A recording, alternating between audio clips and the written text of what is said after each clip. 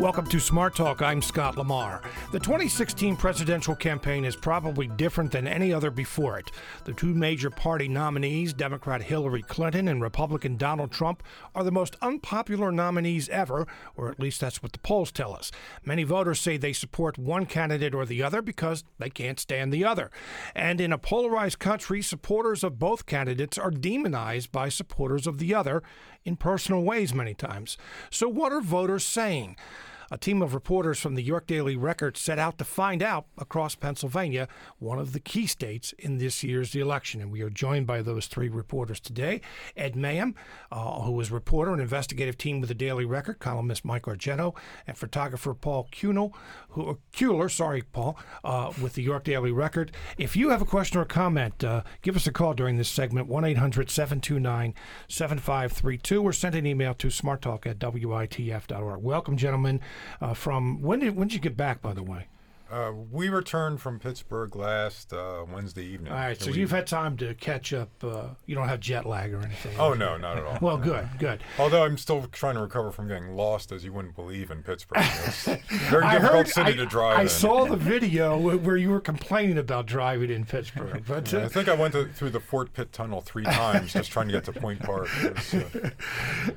The idea behind this. Well, first of all, what is the series called? And what was the idea behind it? So part of the idea was Pennsylvania is going to be important in this election. The Trump campaign has spent a lot of time here. Hillary Clinton and her surrogates have spent some time here as well. And we wanted to get a sense of what was going on across the state, just beyond York County, which has been solidly Republican for decades. So I traveled to Luzerne County, which has been sort of a swing county. It's kind of been a bellwether since like the 1930s. It's gone the same way as the state. And then Paul and Mike, they traveled east to west to get a sort of a broad spectrum from Philly to Pittsburgh. And obviously we're going to hear all three of your experiences and your observations. But looking back on it, Mike, was there anything that really stuck out to you on the trip? Well, the thing that surprised me the most was when we headed into Lancaster County, where we're east of Lancaster in Amish country, and we saw a billboard that advertised something called Amish PAC. Mm-hmm. So I looked this thing up, and the Amish have a super PAC, which kind of surprised me. I had no idea that the Amish would be that heavily involved in the electoral process, and that the Amish PAC has a website, which also kind of surprised me because I didn't think that the Amish were big users of the internet. So that was kind of surprising to me. That was one of the things that just kind of jumped out at me. Yeah, we had a story about that just the other day. The Trump campaign is consciously making an effort to woo the Amish vote. Paul, what about you? Go ahead, the billboard said that Trump is just like you, just like the Amish, which is again, I was just having difficulty wrapping my head around that. That sounds like a movie. Put Trump in Amish country. Yeah. Paul, what about you? Well, it's interesting when you cross the state, you kind of know the historical division of moving from Democrat to Republican to Democrat, and that was the interesting thing about Gap. There was like a wall you hit, and you moved through that. Gap, Pennsylvania. In Lancaster County, yeah. Right, and we came upon a Trump stand in Paradise, I think it was, right past Gap. They were selling hats and T-shirts and stuff like that. And that was our pretty much first contact with that after the whole Philadelphia area. And it was interesting talking to the cast of characters there, that were really passionate about, who they were supporting. Mm-hmm. All right, so let's start. You have some audio of both of all three of you. I'm going to start with and I don't have everything here, but this is your day in Philadelphia, and just a couple voters that you spoke to. Let's start with this. Her husband used to be the president, so she have a low experience. When November come, I'm going to vote for Hillary Clinton.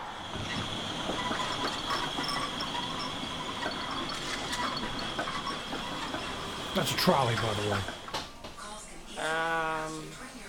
I guess it's the better of two evils. So what are your thoughts on Donald Trump? Well, I never heard how he really feels about any policies. He doesn't talk about education, Social Security, health care. I mean, Social Security is probably not going to affect anybody in his family, so he probably doesn't care about it. Healthcare, they probably can afford it, so they don't care about that. And education, they go to private schools, so they don't care about our public school system. And right now in Philadelphia, our school system is failing, so like we really need people to pay attention to education. Making America great again. I mean, I didn't know it wasn't great anymore. All right, so that was in Philadelphia. No surprise that at least those two voters were Hillary Clinton supporters and anti-Trump. Did you find any Trump supporters in Philadelphia? No. No, okay. Didn't think so. Even once we got out into the Philly suburbs, we didn't. We stopped in Villanova. We stopped Paoli. Coatesville. Yeah. And it was pretty much solidly, the people we spoke to anyway were all Hillary supporters until we got, like Paul said, to Gap. What were the reasons? Well, the main reason is she isn't Donald Trump. That's what struck me. That they did speak admirably about Hillary Clinton, saying that they thought that her experience and her demeanor made her fit for the office. But mostly, what we heard from the Hillary supporters in that area was that she isn't Donald Trump. So it was more of an anti-Trump support rather than a pro-Hillary. Correct. Mm-hmm. Paul, what were you going to say? Oh, we stopped in an old furniture store that had been around since 1912. Sure Talks? The 1912 Sure Talks. Coatesville's my hometown, so okay. I recognize that. And what struck me when we were driving through is you see this neon sign from 1952, and and it's still a furniture store, privately owned furniture store, and you're like, well, these people have to have some opinion. They've been here forever, and they were not Trump supporters because of the business practices. They couldn't put their heads around how they've had this business for decades, in this town, and how that works. Yeah, I know the Sure Talks personally, so I wasn't surprised when I saw that. All right, now let's go. This is west of York County, and you guys traveled on Route 30. So I want to play a couple Trump supporters here, and we'll go from there. People around here in the rural area are Trump the whole way. I couldn't take you around here within a 20, 25-mile radius and show you a Hillary sign. There ain't none. It's just a shame the state of Pennsylvania will end up going Democrat because of Philadelphia, Pittsburgh, and everybody else. Of course, we just get lost in the shuffle. Yeah. City people and country people, they just don't think alike. They just do not and will not. I mean, it's kind of all on your upbringing, and that ain't the way they were upright. But yeah, they both have their issues, but I'm going to go with him.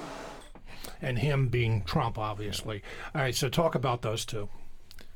Well, the first fellow was a guy who worked in a sporting goods store. He worked at the gun counter at a gun shop. And, where was that, by the way? That was just west of Breezewood. Yep, yeah, Breezewood. Just west of Breezewood. It's what was the place called, Paul? I can't remember. It was a Juniata Trading Company. Yeah, it's on the side of the road, a huge place. And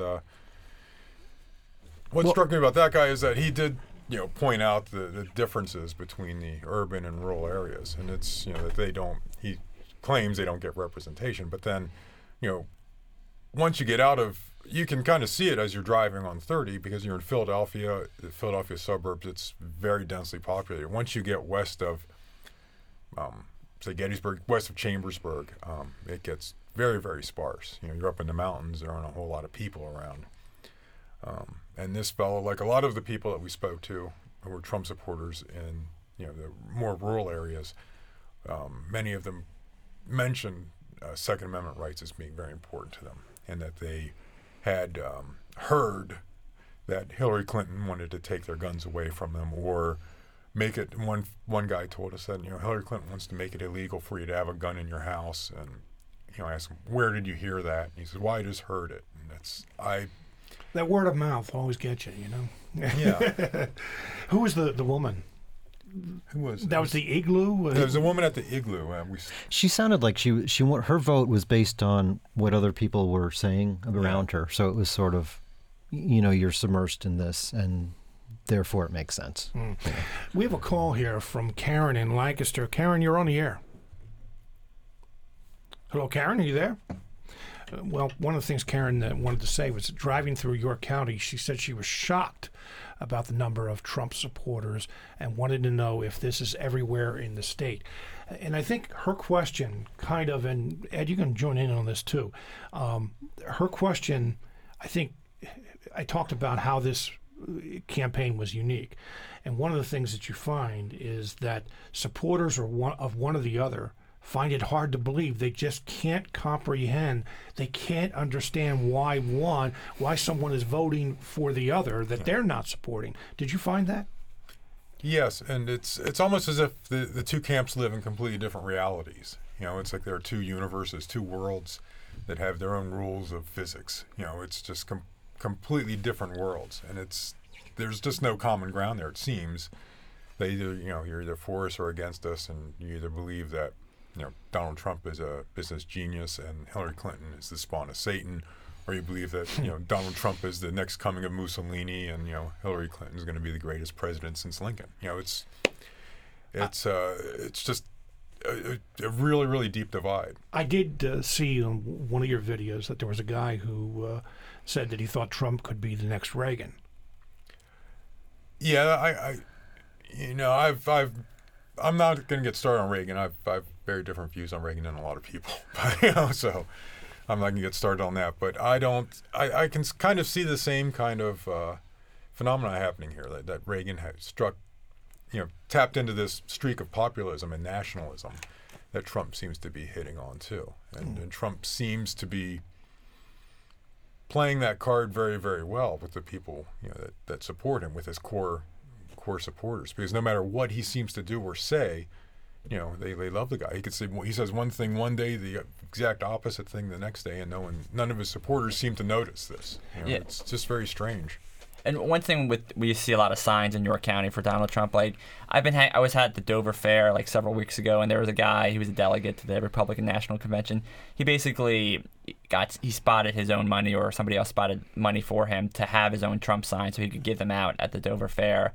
And Scott Wagner, state senator from York County, he's been compared to Donald Trump in sort of his brashness and business background. He has put up money to get a lot of Trump signs in the area. I think Scott Wagner had complained that the Romney campaign didn't have enough signs here. So there is, the Matt Jansen, the guy in Dover, he was not working with the campaign. It was all sort of driven on his own, and Scott Wagner is taking his own efforts. So you see a lot of that. You read reports about that there hasn't been the same organization on the Trump side compared to Hillary Clinton. So you're seeing a lot of kind of grassroots, I guess would be the best way to say it. And I've heard many people say that, and I think that's what our listener Karen was talking about too. You seem to see many more Trump signs than you do Clinton signs.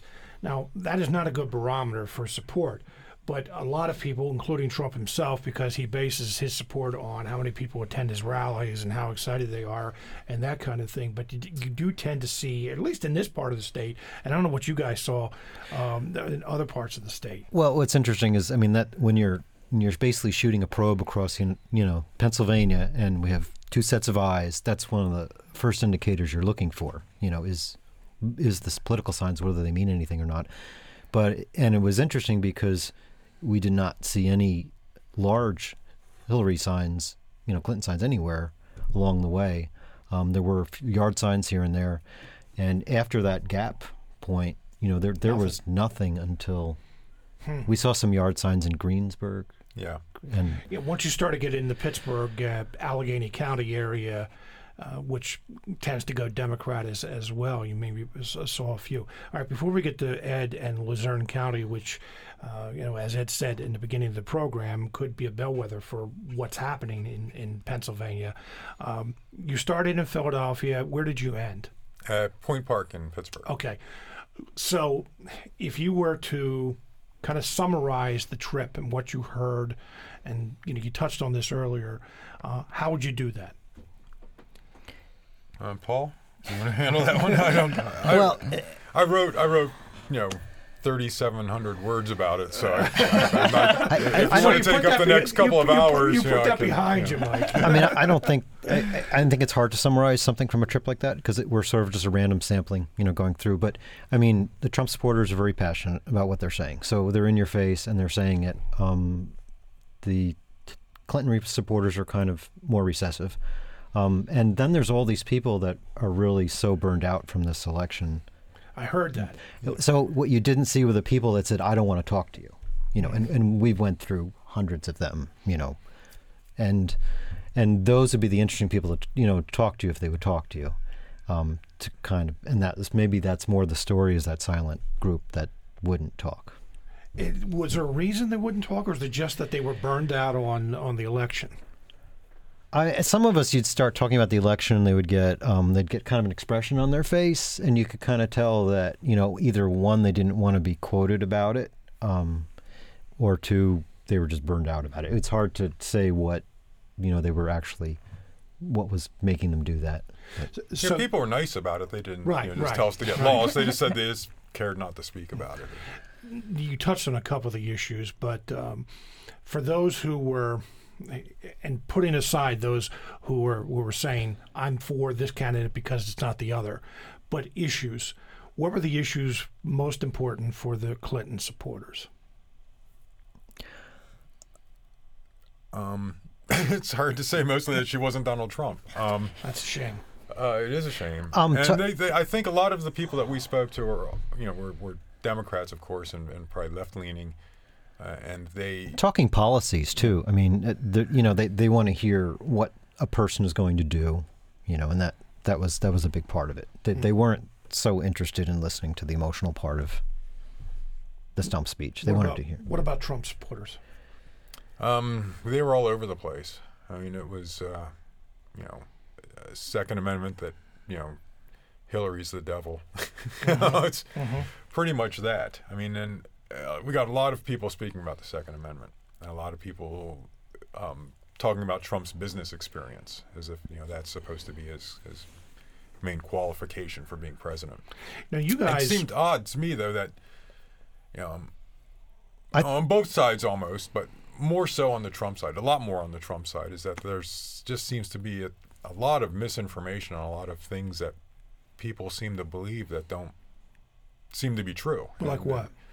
Well, I mean, you said earlier about the guy who said he heard Hillary was not going to let you keep a gun in your house. Yeah, that, and that the Democrats were going to make it illegal not to vote, because they wanted people, because they figure if more people vote, I guess that would support, favor them. And the change thing, too. I mean, gasoline and a torch. We don't know where it's going to go. So... That was one of the surprising things from Trump supporters that we heard, is that one fellow said that he may be a loose cannon, but maybe we need a loose cannon. Wow. And it's almost like we have to destroy the village to save it, that kind of that kind of thinking, and it just seemed very, very, I don't know, kind of odd. So Ed Mann, let me turn to you now. Sure. You went to Luzerne County. Did you get the short end of the stick here, or the straw, or something? These guys got to go to the whole state, and you got one county. But anyway, Luzerne County. Why did you choose Luzerne County, and what did you hear? As I mentioned before, somewhat of a bellwether in past years. In the primary, it was the county that did the best for Donald Trump. He got like 77% of the vote there. It's a historically Democratic area, so it seemed like an area where something interesting was happening in terms of whether there was a shift at all towards Donald Trump. So that was sort of that was the reason we chose Luzerne. And so, what did you hear? What were some of the things that you heard about Trump? So I spent 2 days up there. We talked to. You talked to a variety of voters, but one of the most interesting guys was this man, Edward Harry. He had been a Democrat for decades. He used to work for a union. He had photos of him shaking hands with Hillary Clinton and Al Gore. And he, I think, since his retirement, pretty much, he's just become to believe that the political system is corrupt on both sides. He didn't vote for Romney or Obama. He didn't vote for Obama or McCain. And so with Trump, he was just hoping, there are some policy things he thinks he'll do, negotiate better trade deals, secure the border, do more vetting for immigrants coming into the country. but mainly that if he would be happy if Donald Trump just exposes some corruption in the system that's already happening. Why would Donald Trump expose corruption? And I mean, that goes along with him saying the system is rigged. His view was that Donald Trump is an outsider and that he's the only one in a position to do it. He said, I mean, he didn't praise Trump too much, but just that he thought Trump was positioned. He doesn't trust Edward Harry. This guy didn't trust the Republicans. He didn't trust Democrats, and he thought Donald Trump has been outside of both of those. So he's the only one in a position to actually take an outsider's view. What about some of the other people you spoke to? So what are some of the other people? I heard, I stopped at a pizza shop in Hazleton. That it was an area that's seen a lot of immigration over the years. Talked to a voter there, a woman there, a Trump supporter. She was 29. She said she went to Penn State Hazleton. She had seen a lot of her friends leave the area, she said. And immigration, when she talked about it, wasn't like her top issue. She talked about the economy, and she said it just seemed, she voted for Obama in 2008, and she said all that hope and dream stuff sounded awesome when she was 21, but now it has just seemed like the country's been stagnant economically. And then I talked to other voters, and something that comes up a lot was just, something that's not how direct of an impact it is on their lives is questionable, but like the Black Lives Matter movement, people would see some of these social issues and some of these issues happening, protests happening in cities, and feel like they're objecting to what's happening and talk about. The one guy I talked to blamed Barack Obama, saying he encourages unrest, talking about racial divides. So that was some of the things. I noticed that you wrote that a few of the people that you talked to who were Trump supporters felt like they had to justify their support. Yeah. People would say unprompted, like, I'm not a racist. People would say unprompted. I was at a rally in York County, actually. The Congressman Lou Barletta from Luzerne County was down there too. But people were talking about unprompted. A guy started saying his neighbors seemed like they were scared to put up Trump signs because they thought people would think something of them. Congressman Scott Perry said that everybody thinks you're primitive or something, backward in some way if you are supporting Donald Trump. So there is, there is a sense of, and when we talked about the Trump signs issue, there is some Trump supporters are very passionate.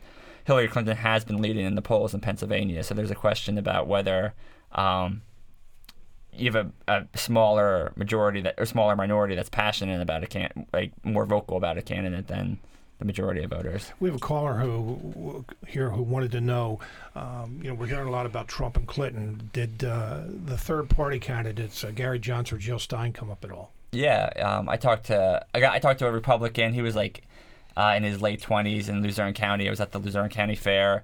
He stopped at a table to pick up a yard sign for a state representative, and then I started talking to him, and right away he said he's not voting for Donald Trump, and then because he just doesn't take him seriously. And then he said he's not voting for Hillary. He's going to vote for Gary Johnson. Mm-hmm. So, well, we're almost out of time for this portion of the show. I want to thank you guys for being with us today. And the stories in the paper and online, where can they, when have they, put it this way, how can they get to them to read? How can our listeners get to them to read what you had about your experiences and see your videos?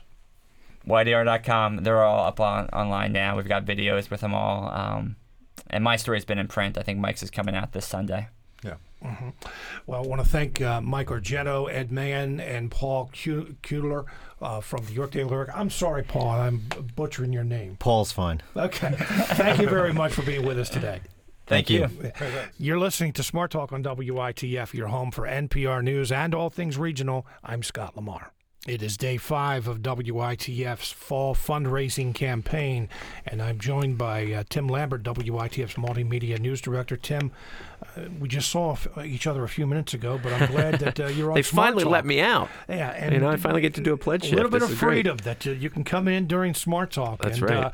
It is a big time of year for us at WITF, but just a perfect example of what we were talking about with the Daily Record reporters, and we'll be doing that throughout the month of October, talking with voters, voters, talking with candidates, but election time is a big time of year as well. Yeah, absolutely. And you've seen the dedication that NPR has made to covering the election. A team of reporters they put together, including a former reporter at WITF, Scott Detrow, that have been covering the campaign for almost 2 years. It seems like 10 years, but it's 2 years. But every day you've heard coverage, you've heard perspectives. Today, David Green was talking to voters in Arizona all over the political spectrum.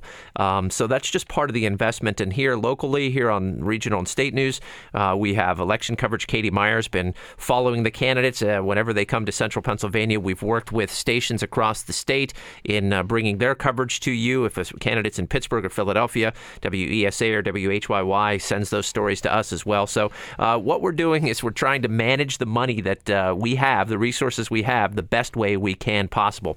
And the York Daily Record, a partner of WITF, along with the Chambersburg Public Opinion, the Hanover Evening Sun, and the Lebanon Daily News. So we're working with those reporters in those newsrooms. Our resources are what they are. We understand that, but we're also looking for better ways to use those dollars that you contribute, like now during our pledge campaign, and bring you the best coverage possible. So we hope that you appreciate that, and we hope you make that contribution now. We have a goal of $500 before 10 o'clock to raise for Smart Talk.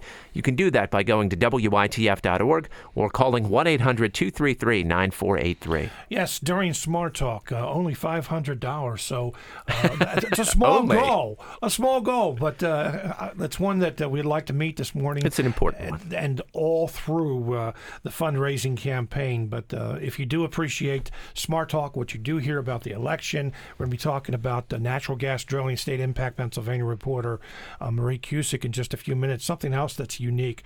You don't get the kind of comprehensive reporting on Pennsylvania's energy economy anywhere else than with State Impact Pennsylvania, and Marie does such a fantastic job with that. And we're talking about a Supreme Court ruling last week that a lot of people may not understand the impact that has, but that's what we're here to do, is to bring that context, to bring that information in that our listeners can say, you know what, I didn't think of it that way, or I haven't heard this anywhere else. Yeah, and what's unique about State Impact Pennsylvania is it's covered Act 13 since the very beginning, since it was enacted. I mean, for 5 years, we've been on this story. This isn't a matter of a media organization dipping their toe in the water and, oh, here's a natural gas story, let's cover this, and then forget about it for 5 years.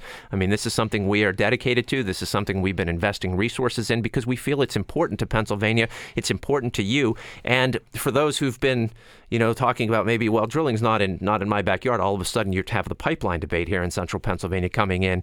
And so now it's important to central Pennsylvania, and State Impact has been there from the beginning in covering this issue. So we hope that's the kind of coverage you want. That's what you demand from a media organization. And we hope you make that contribution of $10 a month, $1 a day, $20 a month to WITF.org or 1-800-233-9483. Tim Lambert will speak to you again in just a few minutes. Absolutely. You're listening to Smart Talk on WITF, your home for NPR News and all things regional. I am Scott Lamar. Marcellus Shale natural gas drilling took off in Pennsylvania about 8 years ago. It's an industry that was hailed by supporters as creating tens of thousands of jobs and turning Pennsylvania's economy around, while detractors said the industry was getting huge benefits from state government to the possible detriment of the state's environment. 8 years later, Pennsylvania still is missing some regulations for gas drilling, especially after a state Supreme Court ruling last week that struck down portions of Act 13, a 2012 law enacted by the legislature. State Impact Pennsylvania reporter Marie Cusick is here. Marie, we spoke just a few minutes ago, but welcome back. Welcome to Smart Talk. Thanks, Scott. Great to be here. If you have a question or comment, give us a call, 1-800-729-7532, or send an email to smarttalk@witf.org. One of the things that we do try to stay away from is calling legislation, House Bill 1132 or Senate Bill such and such. But Act 13 is one of those things. It encompasses a whole lot when it comes to natural gas drilling in Pennsylvania. What is Act 13, and what was it supposed to do?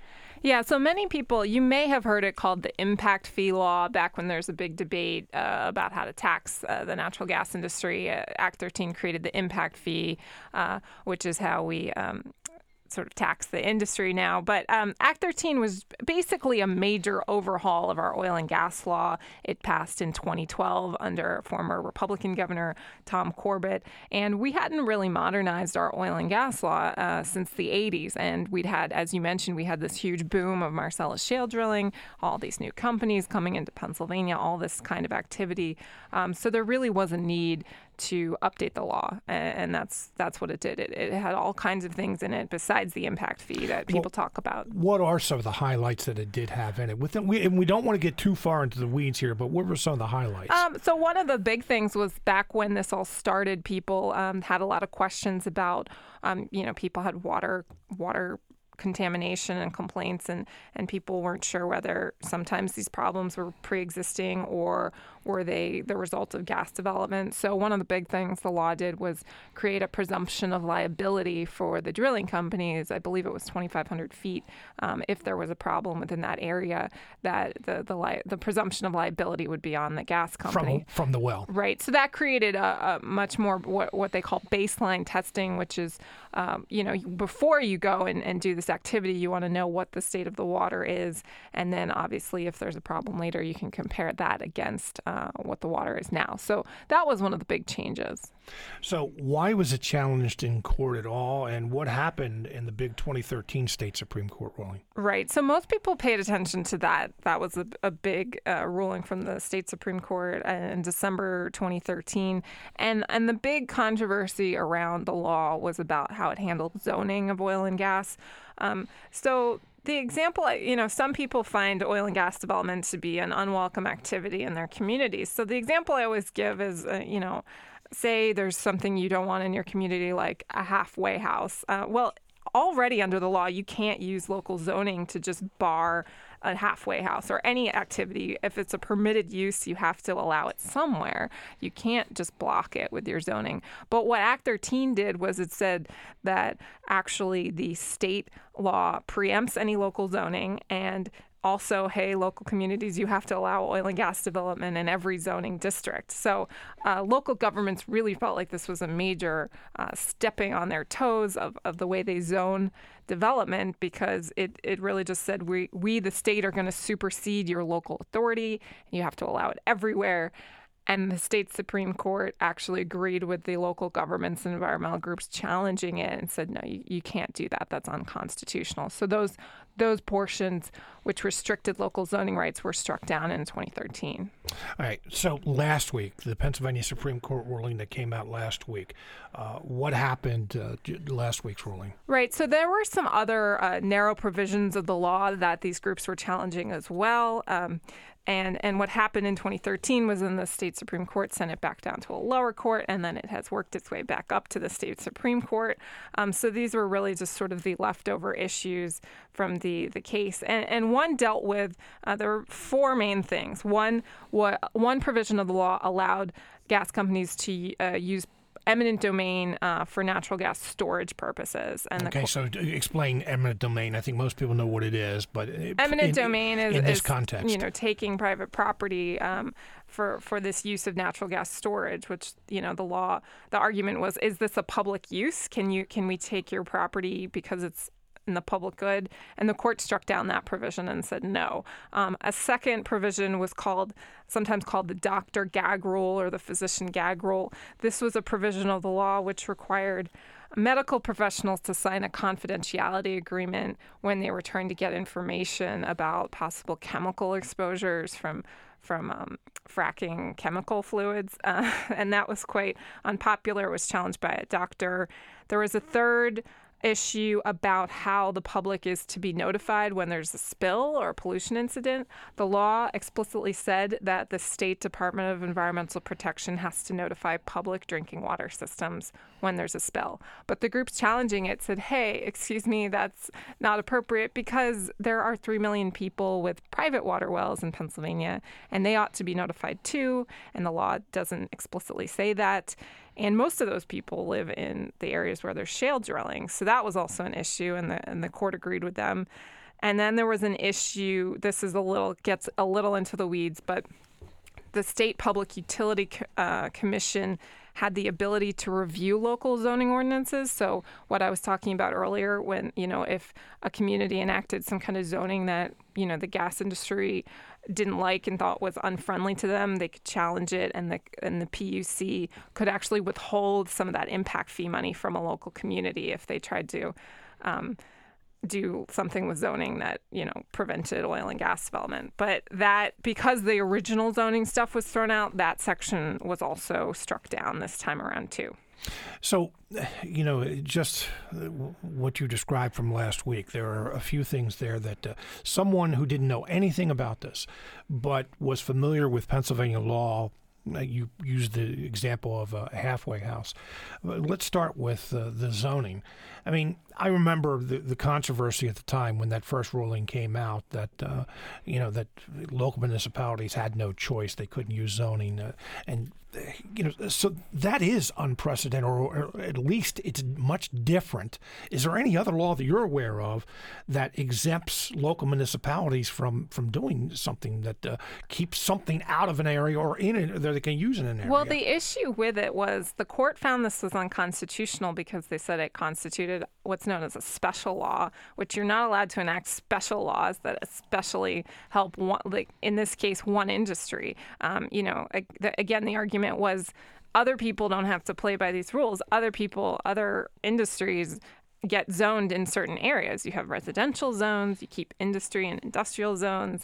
I mean, why in this case was it that oil and gas has to go? You have to allow it in every zoning area. So that's what the court found. There was an issue with that in terms of, and other provisions made it a special law for the oil and gas industry. Also, in the 2013 case, it was really seen by environmental groups as a real affirmation of our state constitution's Environmental Rights Amendment, which they often cite.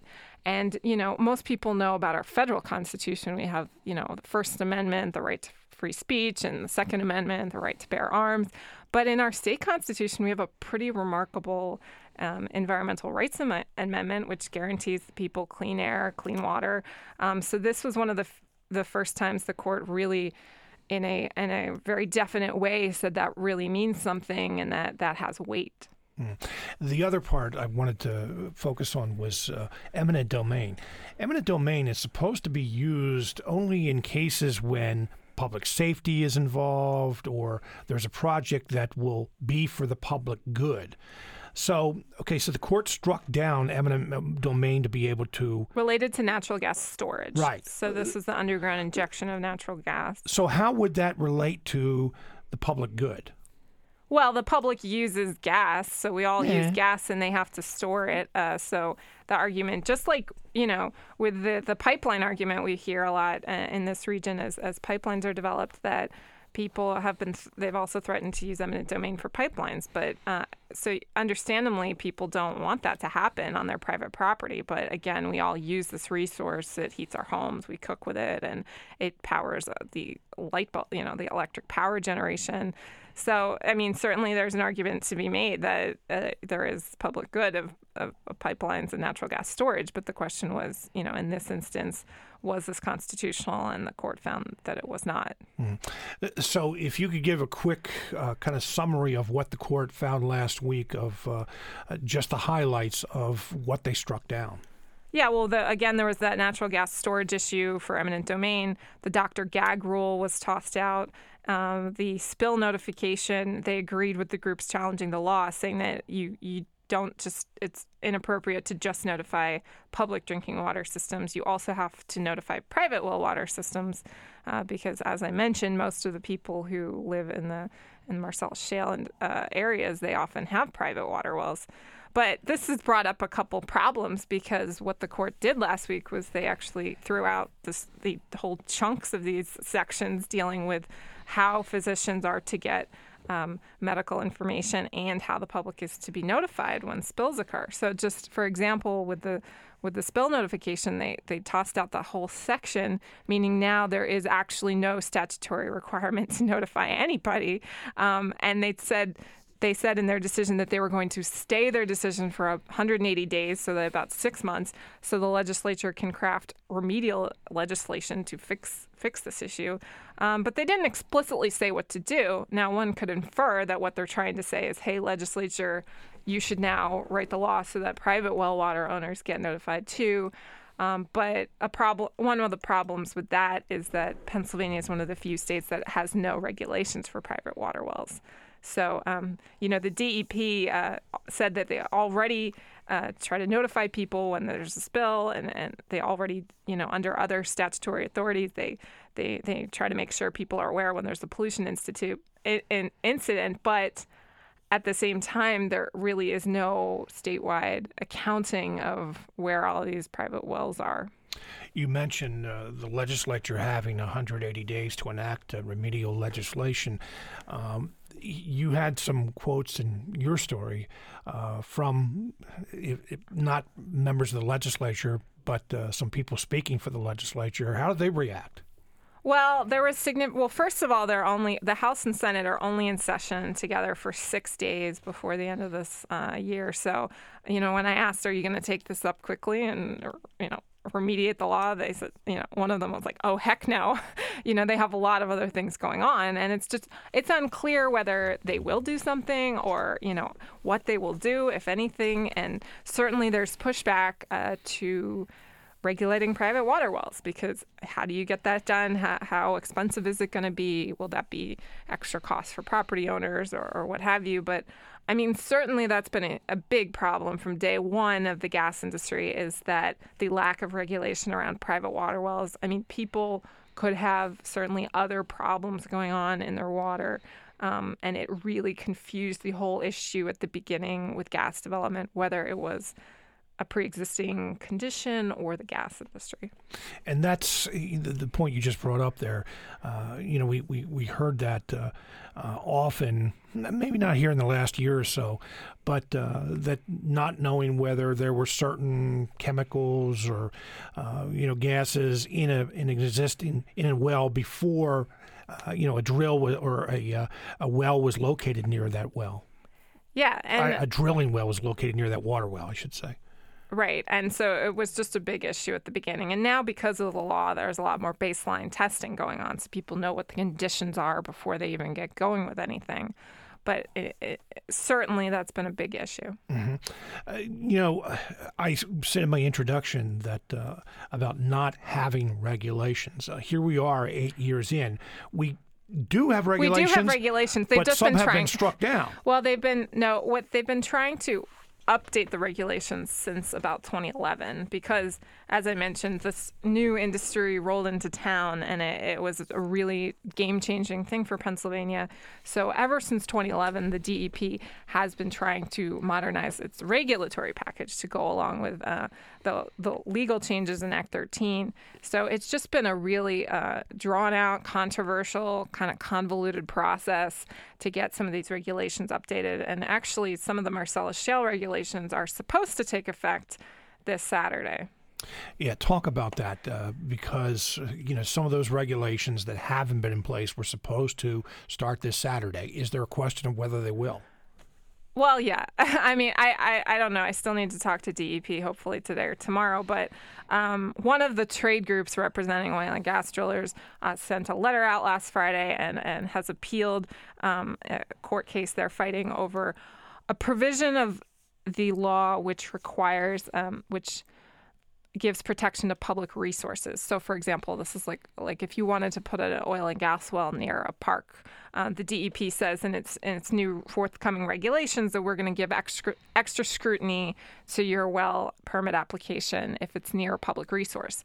Well, this trade group's arguing, hey, because the state Supreme Court actually threw out that whole section of the law, that doesn't apply anymore. So one group is at least attempting to block the publication of the new rules.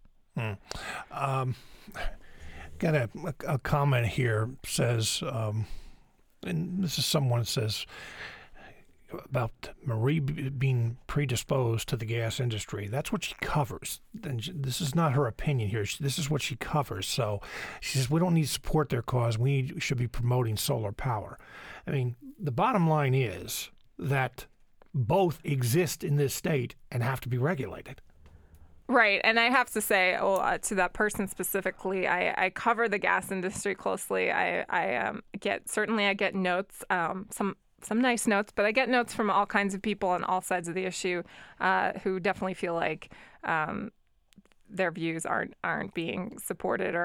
I certainly get complaints and praise from both sides. Well, depending on the story. I don't know. I mean, really what I'm trying to do here is just explain what happened with the court decision. Right, and that's exactly what she's doing here. It's not supporting one or the other. There are a lot of different things that we have to talk about as part of the energy economy. So getting back to the parks thing, I want to make that clear that when you say the section of the law, there are a lot of different things not all of them, but a lot of different aspects to this regulations in a section. And when the court throws out a whole section, everything goes with it, including this thing with parks and public land. Yeah, and the issue with that was when this decision came down, the reason it was challenged was because it said that gas wells have to have certain setback requirements from like streams and wetlands. You can't build them right up next to a stream. But then there was a section that said the State Department of Environmental Protection shall waive these setback requirements if the drilling company gives it a plan saying how we're going to mitigate this issue. And so the court said, the groups challenging the law said these were just such minimal, flimsy little setbacks that they shouldn't be in place and they shouldn't have this waiver. I mean, why have setbacks if you have a waiver? But indeed, the part of the law right after that talked about protecting public resources such as parks also was tossed out. So at the time, I remember, Governor Tom Corbett's administration was like, hey, Supreme Court, you're also throwing out the window these other important public resource protections that are in there. And so certainly that has now, years later, it's come up again. It's an issue again because as the DEP tries to implement its new regulations, it's trying to say, hey, we can give public resources extra protections. And the industry's like, no, you can't because the court threw that out. Marie Cusick covers Pennsylvania's energy economy as part of State Impact Pennsylvania. It's in cooperation with WHYY and WITF in Philadelphia. Folks, I'll tell you, and we were talking about this earlier, anything you want to know about Pennsylvania's energy economy, it is on the State Impact page, and Marie just does a fantastic job with covering that.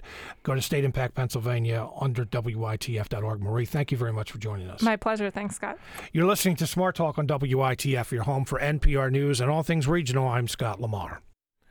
It is WITF's fall fundraising campaign. I'm joined by WITF's multimedia news director, Tim Lambert. Tim, welcome back. I'm back.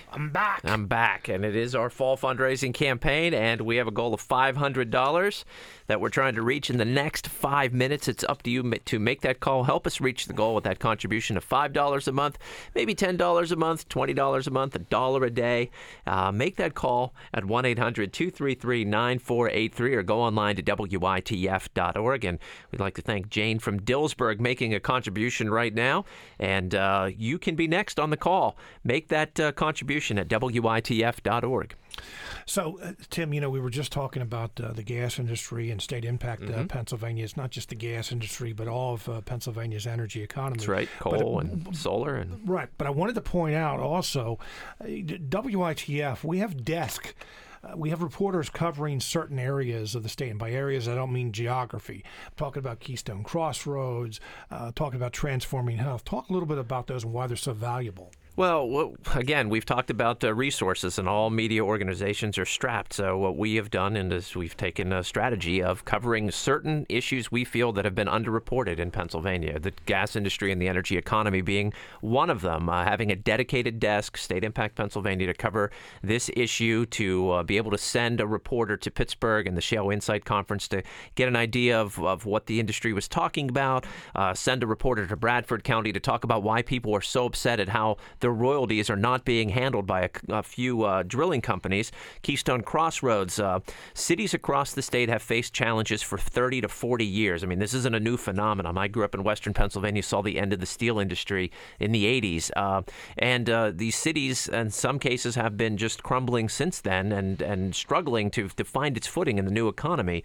And so State Impact of Pennsylvania and Keystone Crossroads especially taking a look at those issues and trying to tie in why those communities may be struggling and what some are doing to find their way back. And that project's now entering its third year, and we have a great partnership with WHYY in Philadelphia, WESA in Pittsburgh, and WPSU in State College. Just an example of how we are working together to provide the best coverage we can, transforming health. Another example of what we try to do to focus on those health issues in a changing health landscape that has been underreported. Whenever you're here, I feel that we have to talk about big picture because you are the news director at WITF and you oversee many of those things. But one of the reasons that we do come to you and ask for a contribution, but also remind you of the value, the things that WITF does provide to you every day. Yeah, absolutely. And I think I can go on and on about the changing media landscape and the challenges and pressures we face every day to continue not only with the current service, but growing the service. And it all depends on you supporting what we do to make sure that we remain strong and we're able to keep pushing the boundaries of covering issues important to you.